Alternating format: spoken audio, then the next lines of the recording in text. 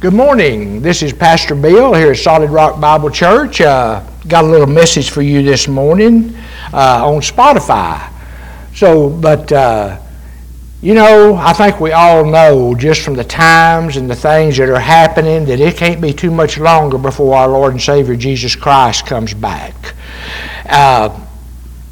In James 5:8, it tells us to be patient, to strengthen our hearts, because the coming of the Lord has drawn near, and we know it's getting nearer every day. I guess there's hardly a day that goes by that I don't have probably at least one conversation with someone out there about the things that are happening in this world today. Many people are really concerned. They're starting to think more and more about the return of Christ to this earth, our rapture, to take the church out of here. But they'll ask me different questions. About presidential politics, violence on the streets, and the increasing attacks on Christianity. Christianity is beginning to come under a lot of attacks, and this world is, and it's a fact, becoming a very dangerous place for us to live. Isaiah prophesied in Isaiah 5:20 about a time like this that would come. And it said that when men would say that evil is good and that good is evil. Well, this is what Isaiah says. He says, "Woe," or caution, "unto them that call evil good and good evil, that call darkness light and light darkness, that call bitter sweet and sweet bitter." There's just the opposite of what it really is, and that's just kind of the way our world is going today. Everything is just kind of becoming opposite of what it really is. I feel that we are living in such a day right now that the coming of the Lord is getting very close. And to make matters worse, we know that there's little hope that anything is going to get better. It just seems like it's going to get worse. Paul wrote these words, and I want to share them with you concerning the last days. He wrote these, he was talking to Timothy, and this here comes out of 2 Timothy chapter 4, verse 1 through 4. And Paul writes, "I charge, or I command you therefore before God and the Lord Jesus Christ, who shall judge the quick or the living and the dead at his appearing and in his kingdom." It says, preach the word. He's telling Timothy, preach the word. In other words, he said, don't you water God's word down, don't take from it, don't add to it, but you say what God has said. And that's exactly what the Bible tells us over in Revelation. We're not to add to the word, and we're not to take away from the word, but to be instant, or to be ready at all times, in season, out of season, to reprove, to rebuke, to exhort with all long-suffering and doctrine. We are to reprove, rebuke, exhort with the Word of God. For the time will come when people will not endure sound doctrine. You know what that's saying? When people will not endure the truth. They don't want to hear the truth. They want you to skirt around the truth. They want you to preach them these feel-good messages. But you have to know what the Word of God is telling us. But they'll chase after their own lust, and they shall heap to themselves teachers having itching ears. In other words, it's saying here that they shall turn away their ears from the truth. These people will turn their ears away from the truth of the Word of God, and it shall be turned into fables, or it will be turned into lies by false teachers. And the closer we get to the end of time, the worse this world is going to become. But the Bible teaches us that we should not let the things of this world trouble us. It's hard not to let the things of this world trouble us. Matter of fact, even when Jesus was talking to his disciples in Matthew 24, 6 through 8, Jesus tells his people, the disciples ask him, what should we look for? What should we be aware of before you come back? And this is what Jesus says. He said, "And you shall hear of wars, rumors of wars, but see that you are not troubled. For all these things must come to pass, but the end is not yet." He said, no, it's not the end yet, but it is getting close. He says, and nation shall rise against nation, kingdom against kingdom, and there shall be famines. There shall be pestilence, disease. And all. Look at what we've gone through here in just the last several years, the different diseases and the things that have hit this country. The earthquakes, there for a while, every time we turned around, we was hearing earthquakes. I mean, up into 7 points and everything, doing much damage in all the world, wherever they was hitting. And he said, and these earthquakes will happen the Bible says, in diverse places, or in other words, it said in various places. It's going to happen all around the world in different places. But then Jesus goes to say, these are only the beginning of sorrows. He says, all this stuff must take place and it must happen before I come back. And he's also telling us that his word will be preached unto all. And if you'll just stop and think about it, with all the technology we have nowadays, we've got satellite, we've got internet, TV, radio, everything like that the message of God can go out all over the world right now. But instead, rather than focusing all of our attention on the simple things going on today, we are told that we should focus our attention on the eternal glory that is waiting ahead for us.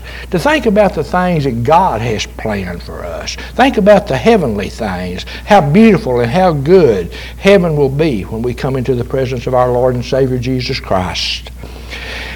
And he goes on here and says, this is in 2 Corinthians chapter 4, verse 16 through 18. It says, for which cause we faint not. But though our outward man, our body, perish, yet the inward man is renewed day by day. That's our spirit. How is that spirit renewed? That spirit is renewed by the hearing of the Word of God, the studying of the Word of God, getting into God's Word, and knowing what God is telling us. It says, for our light affliction, which is but for a moment, works for us a far more exceeding and eternal weight of glory. While we look not at the things which are seen, but at the things which are not seen. Everything that you can see right now is only temporary. Someday it will not be there. It will perish. But those things not seen, for the things which are not seen are eternal. The things that we don't see are eternal, and that is the things of heaven. We don't see heaven. We hear about heaven, but we don't see it. And heaven is really a beautiful, beautiful place. In 1 Corinthians 2:9, it tells us something. It says, but as it is written, eye has not seen, nor ear has heard what is entered into the heart of man, for the things which God has prepared for them that love him. We do not know, we do not understand how beautiful and what great things God has prepared for those who belong to him. Just a real quick thing here. I had a father-in-law. He's passed on now. He's in heaven with God. But he had heart surgery. And while he was under his anesthetic, he had this dream. He dreamed that he had died, and he dreamed that he was in heaven.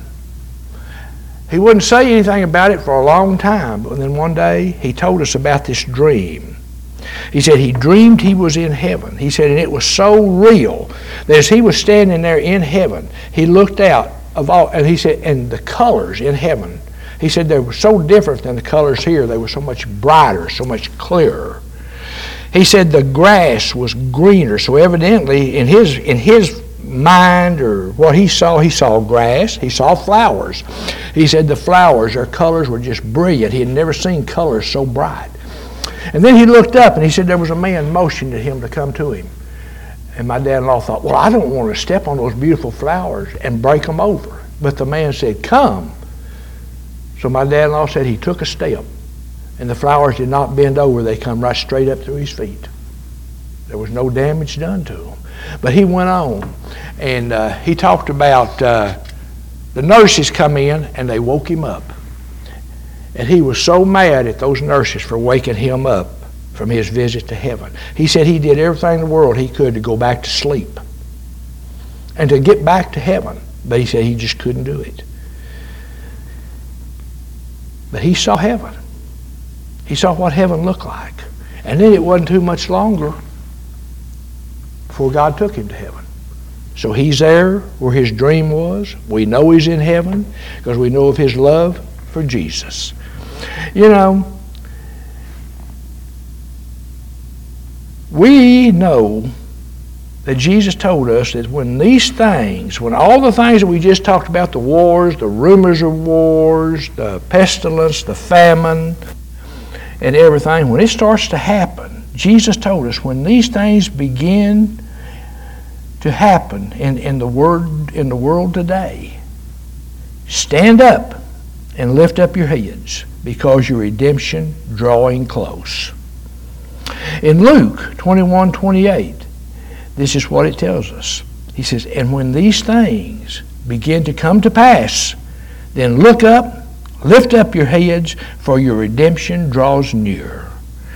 You know, these crumbling conditions in our society are a very good indication that the return of Christ is near. It is very near. I'd ask you right now, if he came back today, would you be ready? Are you ready for his return? In closing this message, I just want to share with you a couple scriptures here, or a couple verses out of a scripture. And it's from the book of Psalms. It's Psalms chapter 46, 1 through 3, and then verse 7. It says, God is our refuge and our strength, an ever-present help in times of trouble. Therefore, we will not fear, though the earth giveth way, and the mountains fall into the heart of the sea, though its waters roar and foam, and the mountains quake with their surging. When all this happens, it says, the Lord Almighty is with us. The God of Jacob is our fortress. The God of Jacob is the God of Israel. You know, Jacob had his name changed to Israel whenever he was wrestling with God. It is very important that we understand how close the end times are. We just know from the words that Jesus has given us that it's getting closer and closer every day. We look at our world, we look at our society that we're living in and all the things that are going on. Jesus said this would happen, but the end is not now, but it is getting close. It is the beginning of sorrows. And there has been much sorrow going on in this world today, many deaths, much sickness, and all the stuff that's going on in our society. I'll just ask you right now again, are you ready when Jesus comes back? It could be at any moment. It says no man knows the date or the time of his return, not even Jesus himself, but only the Father. You know, Jesus is sitting right now at the right hand of God in heaven, and he's just waiting for God to look at him and say, son, go bring my children home. That's all it's going to take. Nothing else has to take place in this world. Nothing has to happen. Everything is in place for the return of Christ to rapture his church out of here. And when the rapture happens, it is going to be very, very quick. It's going to be all of a sudden. Matter of fact, it was said it would be as the twinkling of an eye. That's how fast it's going to happen. There's not going to be time